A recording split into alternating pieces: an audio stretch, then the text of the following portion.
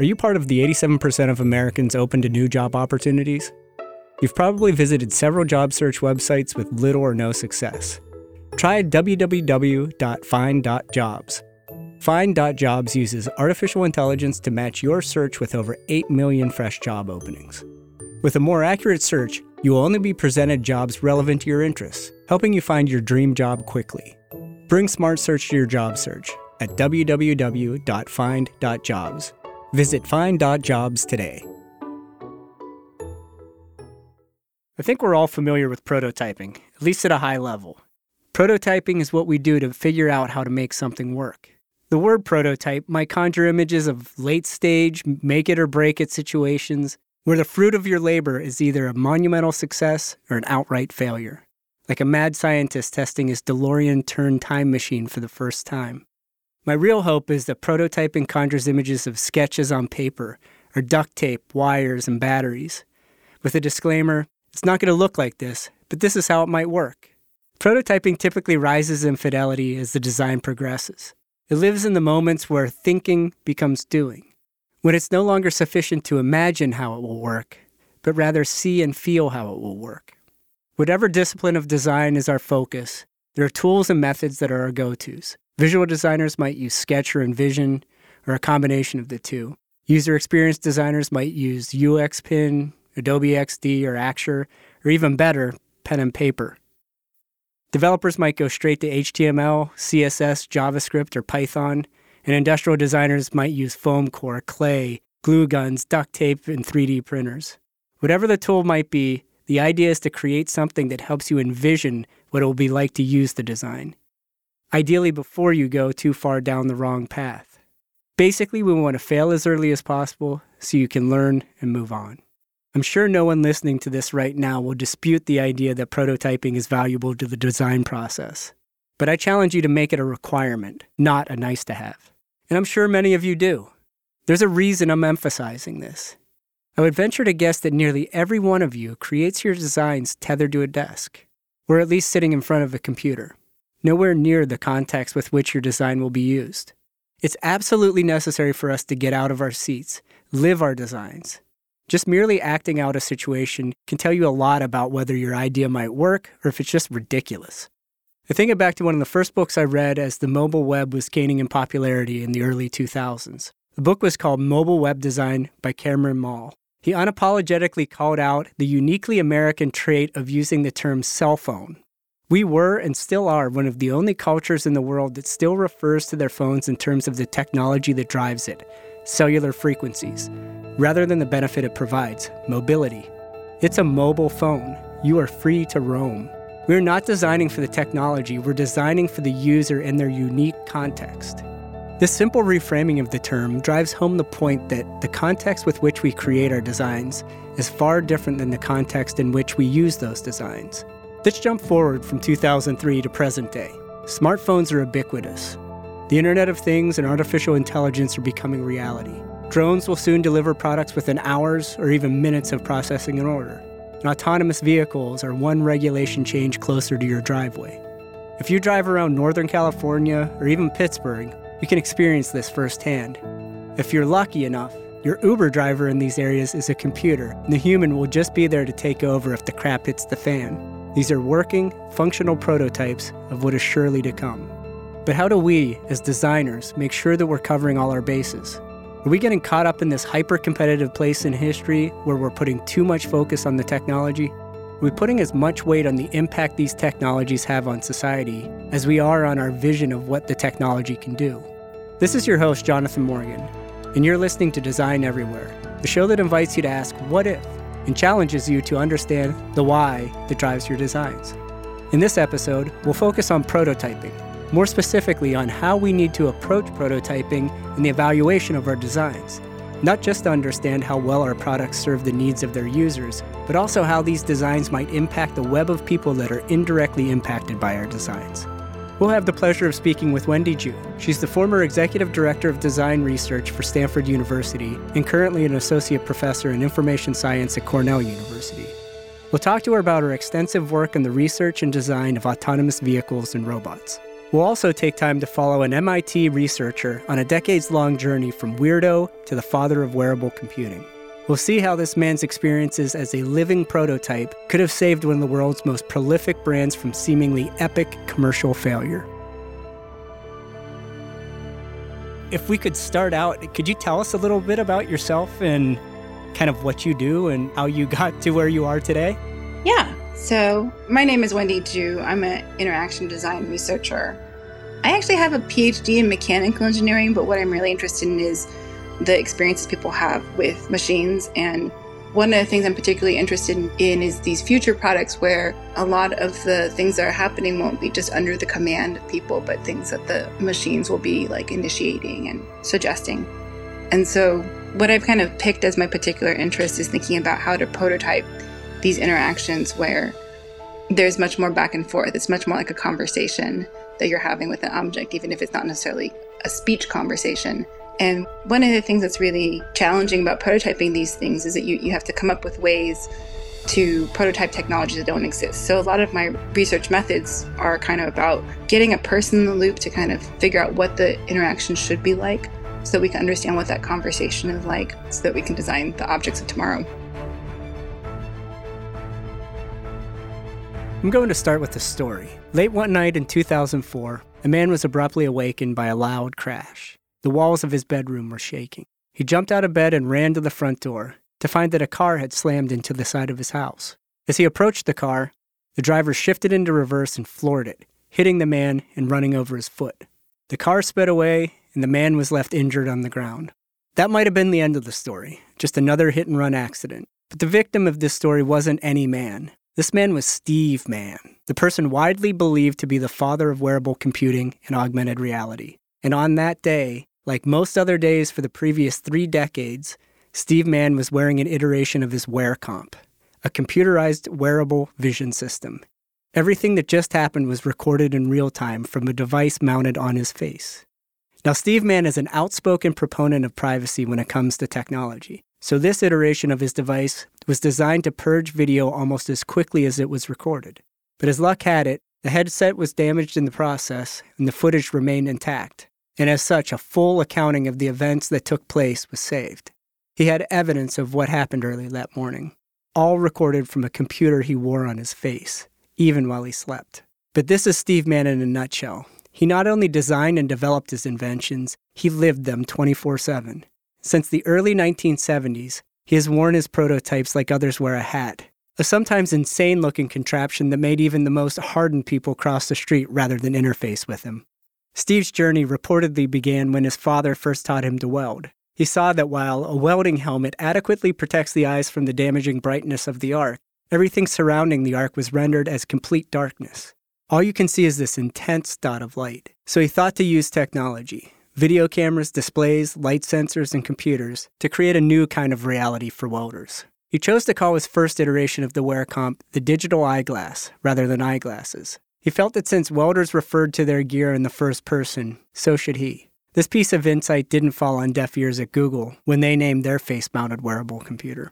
Let's fast forward to 2012. Sergey Brin just introduced Google Glass in a series of events. He demonstrated how it could shoot video and augment the physical environment with information from the internet.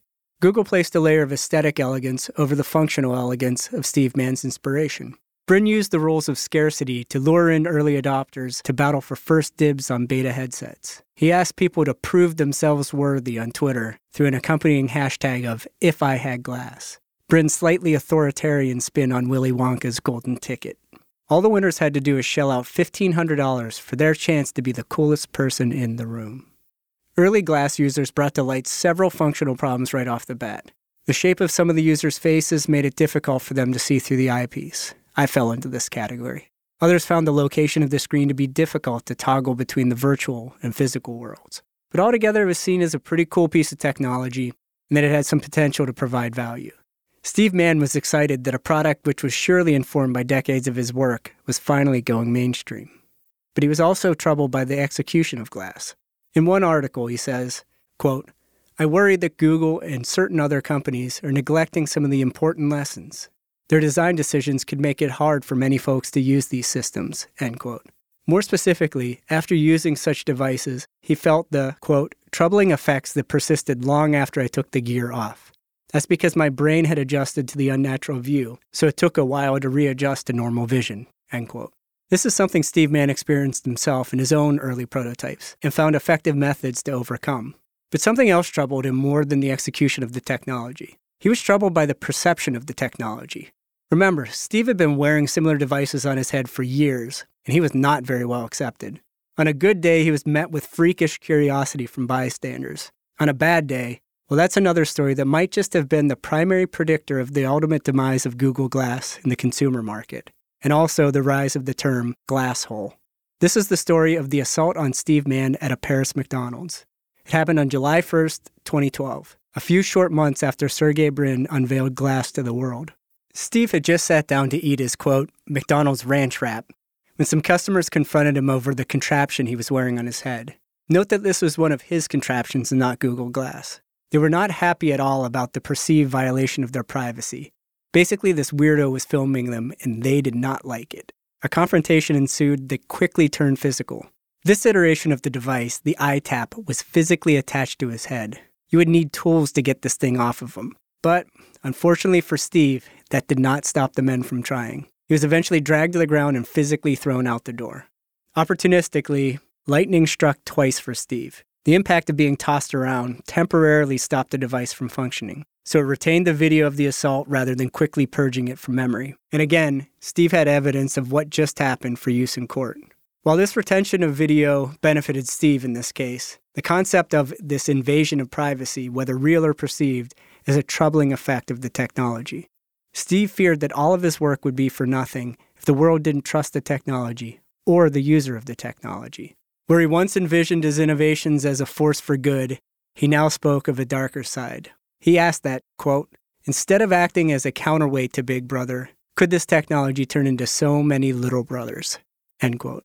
We can design all the privacy safeguards we want into the product, but it's just as critical that we consider how the technology is perceived by the people that are around the wearer. What is their perception of their own privacy? If we don't get this right, will trust in any disruptive innovation erode completely? Simple Google search for glass hole physically assaulted might be the answer to that question. So, how could one of the world's most successful companies not see this monumental flaw in their design? No matter how elegant you make the product look, the perception of the purpose of the device now extends to the person wearing it. So, these early adopters went from sitting at the cool kids table to sitting in the emergency room. And the multi-million-dollar experiment of glass was shut down. I'd like to make a quick note that Google Glass has now likely found its way. Not in the consumer market, at least in the form we're familiar with, but in the industrial space. This is a much more controlled environment, a perfect fit for augmented reality and devices like glass. Steve Mann is the quintessential technologist and futurist. Over the years, his work has led to innovations like high dynamic range imaging, or HDR, the concept and term blog, the concepts that have led to the conversational platforms like Alexa and Siri, and of course, augmented reality, mixed reality, and glass. He did what was right when developing the technology to drive his vision of the future. He iterated, tested, pivoted, and was perpetually connected to his product, both figuratively and literally. But when some of his ideas were commercialized, some dark truths materialized. Truths that might apply to just about anything we design. The impact of our designs reach far further than just the people using them. That's why we prototype. That's why we test our designs, in the context with which they will be used. That's why we need to extend our evaluations past merely the usability of our design. We must also evaluate how the design impacts others who are indirectly experiencing it. Steve Mann asked himself, as only Steve Mann could, quote, why did I go to such extremes?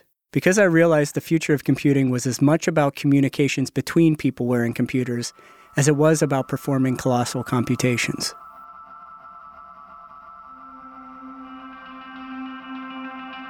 I read in one of your papers, and I'm trying to think of which one, but I can't remember exactly which one, but you talk about the process of starting out on a project like this where you break down what you think would be the interactions that take place and then work to either approve or disprove those. Is that a correct translation? Yeah. Very often what we do when I'm designing human-robot interaction or human-machine interaction is I just play this game of what if it was a person on the other side? I use, for example, what would a doorman do if you're thinking about how you want to design an automatic door? And, when are you looking at the doorman? When is the doorman signaling? Why? Are all these different other things so I noticed that doormen are often dressed differently than the normal population. And I realized you need to know that there is a doorman and there's a possibility the door could open well in advance of being able to actually see the actual door. And so we have these stickers on automatic doors that say automatic door, but in some of those fancier, swankier places, they don't have those stickers, and so the doors are always alarming. So thinking about different ways to call attention to the fact that there's a possibility for interaction well in advance of the actual, pragmatic action taking place is important. So I spent a lot of time just kind of breaking down what the human-human interaction pattern is. And I think the thing to know is that's not the only successful possible interaction pattern, but it at least is a successful interaction pattern. And if we break down why different kinds of signaling are going on at different points in time, we can then figure out what are good substitutes or proxies that could be placed into the interaction pattern if you're dealing with a machine that doesn't have eyes or the ability to wear a costume or gloves. What are other things you can do that perform the same task of, either showing that there's a door ahead of time, or, sometimes doormen put their hands on the door handle and pull open a little bit. And it's both an offer, but it also contains all this information about which way the door opens, how quickly the door opens. You can see how heavy the door is. So we can think about, what are other ways that we could achieve that same kind of communication without necessarily having a person standing there with gloves on their hands opening the door. A lot of my process starts out that way. It's just a hypothesis that's built on some existing interaction. We think that the human-machine interaction will be like the human-human interaction. But then we do experiments just to check to see if it's true, or which ways it's true and which ways it's not true. And I think my favorite research moments are always these moments where there are these divergences between what you expect in a human-human interaction and what happens in a human-machine interaction. And after the fact, they make sense. Going in, you just never would guess. It reminds me of one of the aha moments that I got from one of your studies was on the ChairBot. And at least what I took away from it is that when we put these technologies out into the world, there seems to be a desire to connect to these things in more of a human-to-human way. Maybe you can talk about that a little bit. One of the outcomes of the ChairBot study was interesting to me, just to see how people reacted differently to cues the first time they experienced them to the subsequent ways they experienced them. Yeah, if you don't mind, I want to share maybe one of the more mature anecdotes comes from some of the work that we're doing with this trash barrel robot.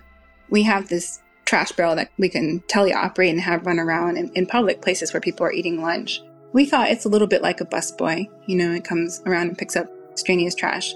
And so what we expected is that if we drove around and kind of wiggled the garbage can at people, that people would put garbage in and then thank the garbage can, because that's what we noticed is happening with the service workers. And we were really surprised because what we noticed happening was something a little bit different. When people put garbage in the garbage can, they expected to be thanked.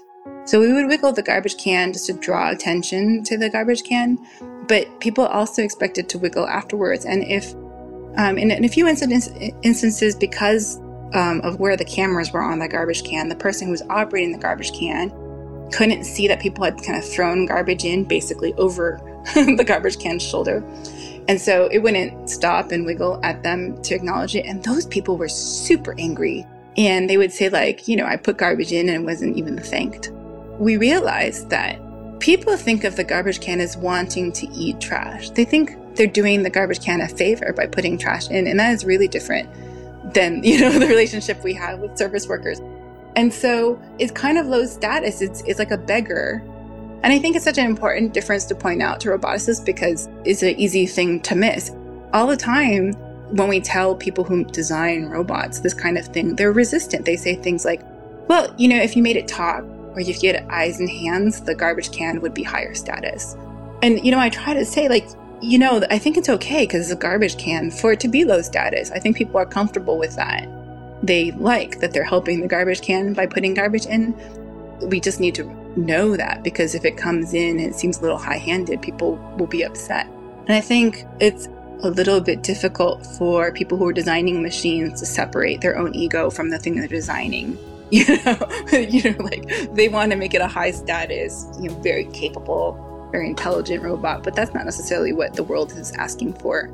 And so that's the kind of thing that we like to do, just like to see those differences and take that as insight for the design.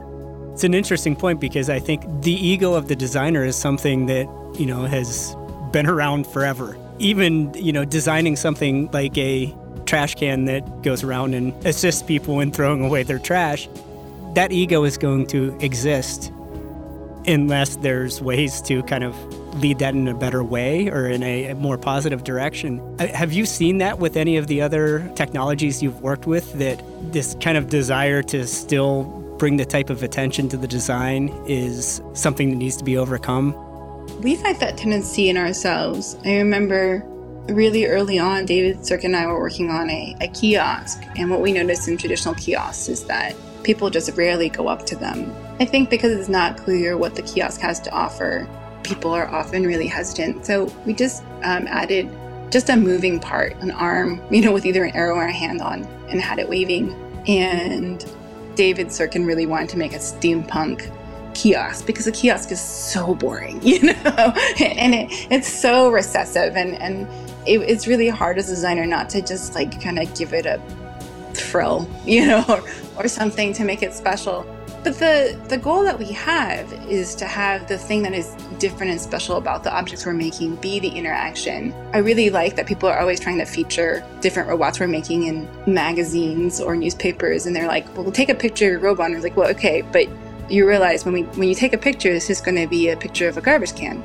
Without the motion, you really wouldn't see what's going on. And that is us trying to really buckle down and have the focus of the design be on the interaction. And in fact, I want to feel like if you don't actually have a participant or another person in the frame, that just watching the video of the robot would be not very thrilling at all either, because we're really trying to focus on the interaction, like that back and forth. For us, since the thing we're making is not a product, but almost like a message, for designers about what it is to do interaction design and what we need to be paying attention to, is super important that everything else be recessive and not draw attention to itself. And I think in the product version, you could definitely do more industrial design, definitely put more flourishes in the motion. Again, just pointing to the interaction is the thing that we're really trying to do in our research. Pick up a Wired magazine, Fast Company, or MIT Technology Review, and you'll see that technological innovation is happening at an accelerated pace. Researchers, designers, and engineers are proving daily that what was seen as science fiction just a few years ago can actually be reality. But what happens when these seemingly wild, innovative technologies do become a reality? What happens when you've figured it out? You created the impossible. How will people react to this new reality? What implications will your game-changing product, application, or service have on the world? How will it affect those people using the innovation, and how will it affect those around them? True innovation is often disruptive. It requires people to challenge their understanding of what is considered normal. It requires a shift in understanding for everyone experiencing the innovation, not only those using it. What we create doesn't only affect its users, but also those around them. Steve Mann taught us this valuable lesson. But how do we get ahead of our innovations and evaluate them before they actually exist? That sounds impossible, but this is the space where research and design often lives. If we do it right, we can learn the impact of the possible before it's a reality, by testing the implications of the hypothetical in the real world. You may have heard the news in the summer of 2017 that a group of Northern Virginia residents were alarmed by an unoccupied van cruising around their neighborhood. There was no driver at the wheel. Autonomous vehicles might be technically possible, but no one expects to see a fully automated van cruise by. It's not even legal yet, right? What they didn't know is that they were indirectly part of a research study conducted by a group at the Virginia Tech Transportation Institute. They were studying how driverless vehicles will interact with people on the road. They were testing a new language between vehicles and humans when a human is no longer behind the wheel. They wanted to see if they could create a method to replace the subtle cues communicated between drivers and pedestrians. They wanted to know if what was created, a light bar on the van's windshield, could replace a nod, wave, glance, or hand gesture. Whether we recognize this or not, this is how drivers and pedestrians communicate whether it's safe to drive through an intersection or across a street. They used a series of visual gestures on the light bar to notify everyone around the vehicle that it was starting, stopping, or getting ready to move. Past research efforts in the autonomous vehicle space have always had a trained operator behind the wheel just in case something went wrong. Like it or not, this is the law of the land. Because there is someone behind the wheel, the pedestrian is provided a sense of security that, at any point, a human can jump in and take control. We need the peace of mind to know that if your nod was noticed by the operator, but not the vehicle, she'll take over and make sure everyone remains safe. But there's not always going to be an operator in the vehicle. That's one of the primary goals of autonomous vehicles, that in the near future, we won't need a driver to be present at all. As designers, we can't just wait until the technology is complete and the laws have been changed to begin testing its impact on the perceptions of people experiencing it.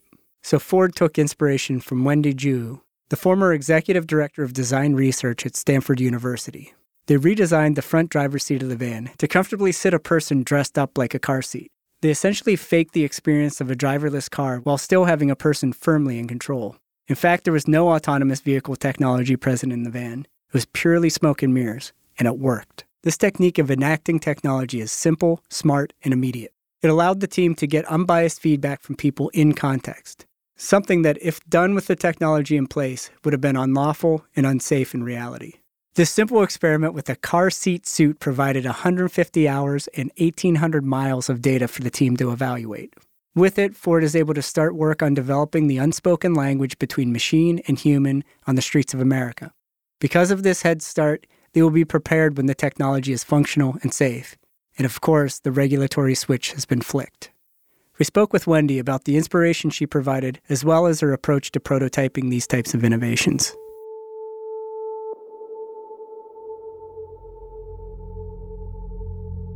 I think our design process often starts with a concept of something that we're interested in. And just within our research group, like in the meetings when we're talking about it, we'll discuss it and there's a lot of acting out.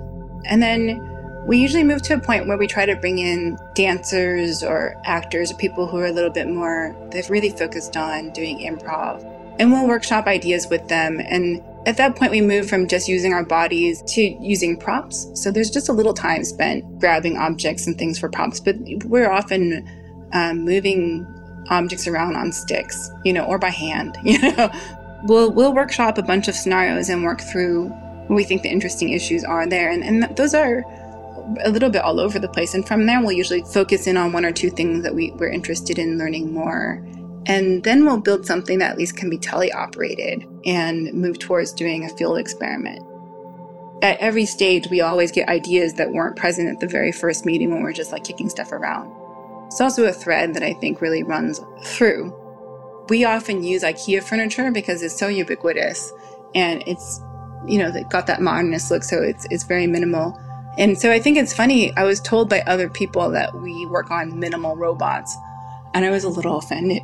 Our robots are very interactively sophisticated and doing things that will take a long time to replicate, with actual technology. But from the perspective of everything you can see at a glance, I guess they are minimal. I think it's interesting that you kind of say how you start out is very physical and very kind of acting out scenarios and using props and things like that. It seems like a very low fidelity way to work out concepts. Yeah, and I think that's kind of at the heart of prototyping. You want to be able to throw out many ideas quickly and cheaply. In fact, having invested very little in each idea makes it possible for the idea to, sink or shine on its own weight. And so sometimes I feel like if you spend a lot of time building something, it can blind you to whether it's any good or not because you've invested so much in it. We try to make sure we have a lot of ideas. We try to make sure we have invested very little up front. And that makes it easier to kind of see if something's interesting on its own merits. I think there are some people who are able to do the other thing where they can invest a lot in something and still declare it to be garbage at the end of the day, but I have difficulty with that. When we go through these cycles of prototyping, that kind of improv technique and that acting out, and you move through varying stages of increasing fidelity, do you validate in some way between any one of these? And what might that look like as fidelity increases? Coming from a more academic perspective, there's a lot of rigor there. But how is it that you kind of incrementally gain your your confidence through the design process? Yeah, that's an interesting question. So because I'm in the academic space and our bread and butter has to do with publications, we very often validate our designs using controlled studies where we pick out one or two dimensions that we can control, like whether a garbage can that's coming your way is coming straight at you, if it comes in from the side. And then we approach people and we have some hypotheses of what we think matters, and then we have some outcome. But we basically write these papers, we describe a kind of elaborate design process, and then we have this really simple validation at the end. And it's really because this is where the academic world is at. They understand controlled studies, which have kind of a history that comes from psychology and media studies. They know what it means to get a statistically significant result, and so they feel comfortable publishing something like that. And meanwhile, if the front half of the paper, which describes the design process, which is really the meat of the paper, I think for the larger academic community, they just don't really know how to evaluate whether that's good or bad or when it's done. And so it's almost impossible to get a paper like that published without that validation study. I think for designers, we all know that design is never done. So for us, it takes a while to get to the point that we feel really certain about what the design insight is in a lot of the things that we're doing. Absolutely. The work I've experienced of yours is this idea of kind of faking it till you make it, this Wizard of Oz technique. So maybe if you can kind of go into that process. Yeah, so we're looking at how people are going to interact with systems that are someday going to be autonomous, but really what's going on in the actual interaction that we have is that there's a person behind a curtain or another room who's actually controlling the robot, looking at what's going on. Sometimes it's not even just one person. Sometimes it's like a whole team of people getting together and looking at what's happening and trying to decide what to do next. This technique is called Wizard of Oz because there is a person behind the curtain, and also because the Wizard of Oz was a charlatan who just pretended he had magical powers. It was just a bunch of stagecraft. In our research, we were very literally taking stagecraft techniques for making an experience seem a certain way so that we can understand how that experience should unfold. There's some parts of, like I'm saying, improv, so we're treating each action from the participant as a gift that we have to respond to anew each time. We are doing different things to kind of get people to focus on this or that, so they're not really focused on how is this technology working.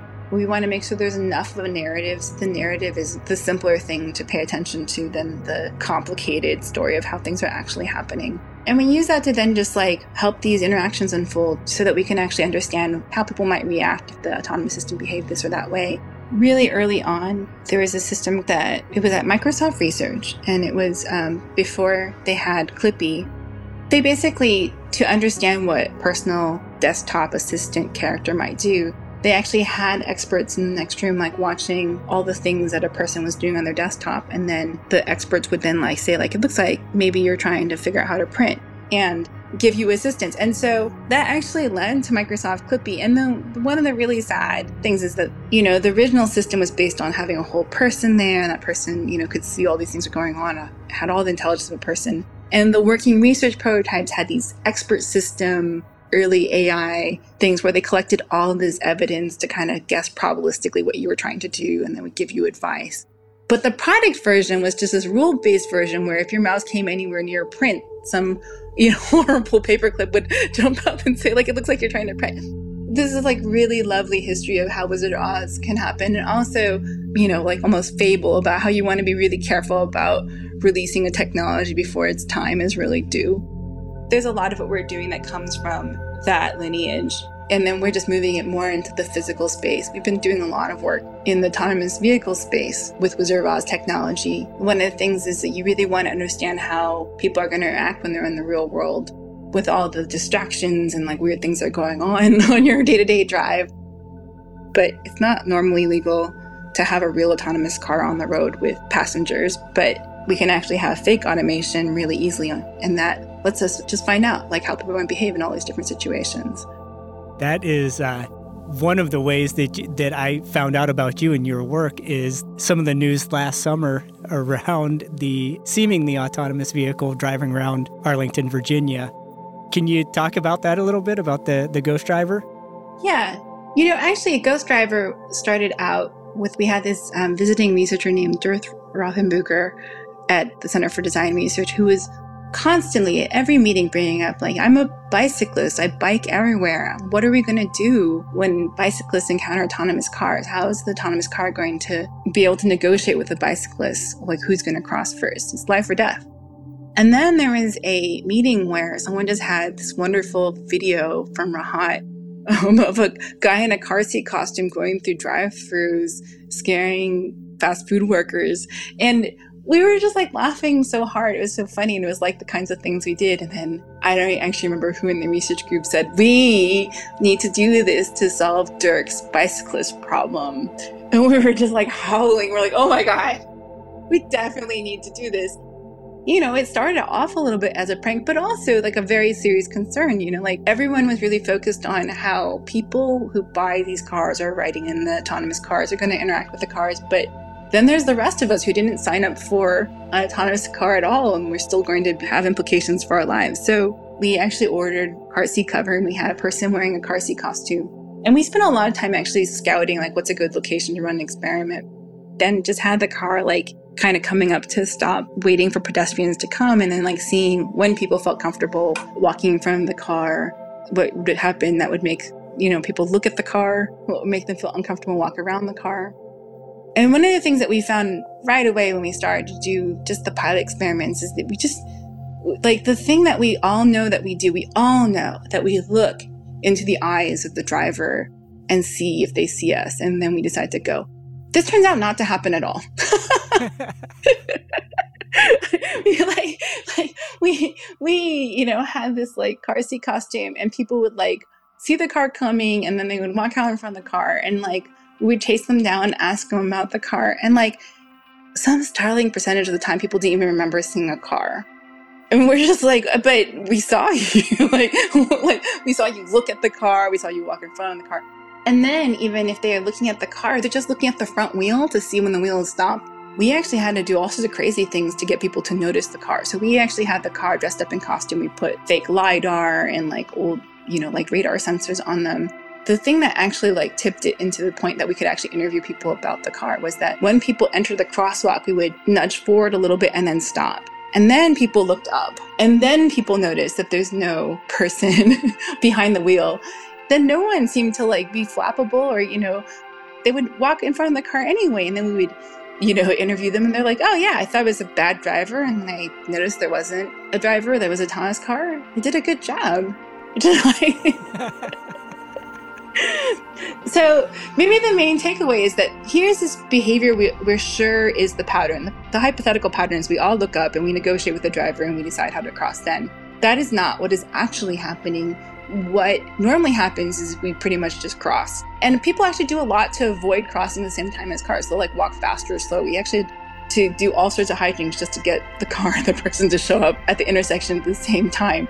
What we remember as the typical interaction is actually the breakdown pattern. We only look up when something unusual happens and the normal pattern isn't operational, and then we look up to negotiate what's going to go on. And usually then we get some clear signal, then we go. This is like one of those great examples of like, we have this hypothesis, we're sure of it, we know about it from everyday interaction, and it's just completely wrong. You know? So it took your suit to figure that out, though. I mean, yeah. I think of myself as being at least relatively conscious of what's going on around me. Mm-hmm. And I think this is kind of highlighting that we might give ourselves a little bit too much credit on these things. And thinking of moving something like autonomous vehicles forward and getting adoption to happen, you're as much dealing with the perceived reality as you are the reality. You know, it's part of the challenge of moving any new technology forward is getting people to feel comfortable with it, whether it's the reality of the situation or not, that you have to find a way to communicate. Yeah, but I mean, I think a lot of the things that we need to do as interaction designers is figure out the point of engagement. And there's a lot of pre-queuing of any actual engagement that we do. Say, for example, the people that we talk to at car companies, they're really focused on what is the display that will make the most sense to people. And they show people all these different prototypes of displays. And what our research shows is that it's going to be challenging to get people to even notice that there is a display because they're not even looking at the car. So that opening where you think you have engagement, that's not something you can actually take for granted. You have to do all sorts of things to draw people in to even look at the display that you've designed so nicely. I think that's, for me, one of the constant lessons of implicit interactions, that there's a lot of pre-queuing that goes on before any explicit interaction. That is a precursor. Like, if you don't actually negotiate that, there is no interaction, no matter how nicely it's designed. That's a really important thing to take into account. You're kind of priming them with something just to bring the attention to where it needs to be. Am I hearing that right? Yeah, so basically if people think they know what they're seeing, they stop looking. Like, for example, one thing that people do that we're starting to notice that people are super tuned to is that if you see a pedestrian coming up, you hit the brakes, even if you actually have plenty of time to stop. And that little decrease in, that little bit of deceleration is actually the signal pedestrians are looking for to know it's safe to cross. Wendy, one last thing. I think so much of what we're designing now and going forward is going to have more and more of these kind of new interaction patterns that we're going to have to figure out because they weren't really available to us before. Yeah. I think at the end of the day, what I'm interested in producing are the designers of tomorrow who have sensitivities to these factors that are really important in interaction. I'm looking to make people sensitive to the ways that we're communicating non-verbally, all these nuances of context that affect the interaction. The fact that there's a kind of a language and a dialogue even when there aren't words being used. I'm getting to the point where I feel like it's less like when I'm talking that people are looking at me and saying, what is she saying? And more now, people are like, oh, I was thinking about that, and that makes sense. So it's heartening. I feel like the field is moving, in the direction where we're all starting to get on the same page about what it is we're doing as interaction designers.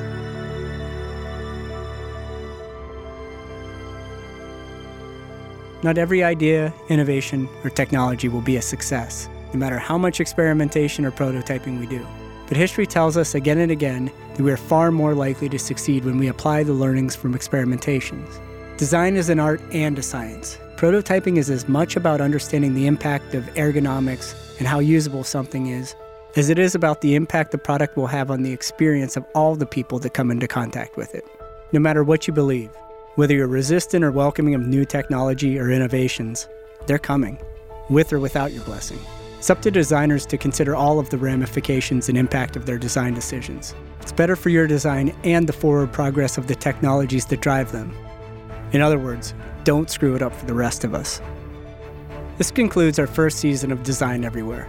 This season was meant to expose designers, innovators, and creative people of all types to some potential new ways of approaching their work. We hope we've piqued your interest with some new concepts, methodologies, and tactics. And more than anything, we hope that you enjoyed your time spent listening to our program. We'll be back later this year with more episodes.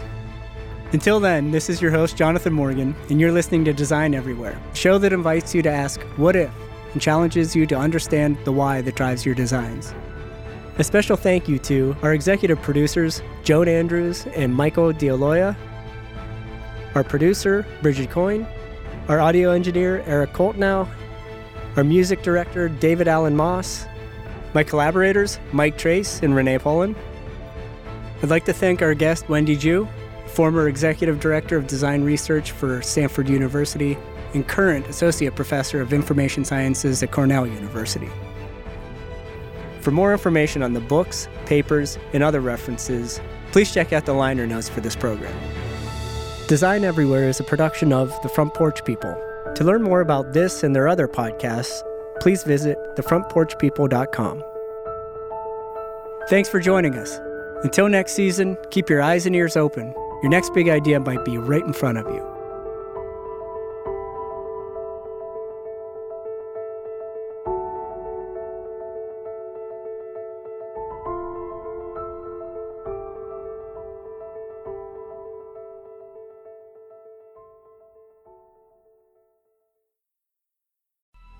Coming up on 5 Minute News, I'm Anthony Davis. You might think it's partisan because maybe it's critical of one side or the other, but it's not. It's just the truth. And I think that's also something that's kind of unusual for Americans listening to the radio or to podcasts, because the news landscape in the States has been so partisan for so many decades. So 5 Minute News is verified, truthful, independent, unbiased, and essential world news daily. This podcast was produced with the support of the Ohio Motion Picture Tax Credit and in partnership with the Ohio Development Services Agency.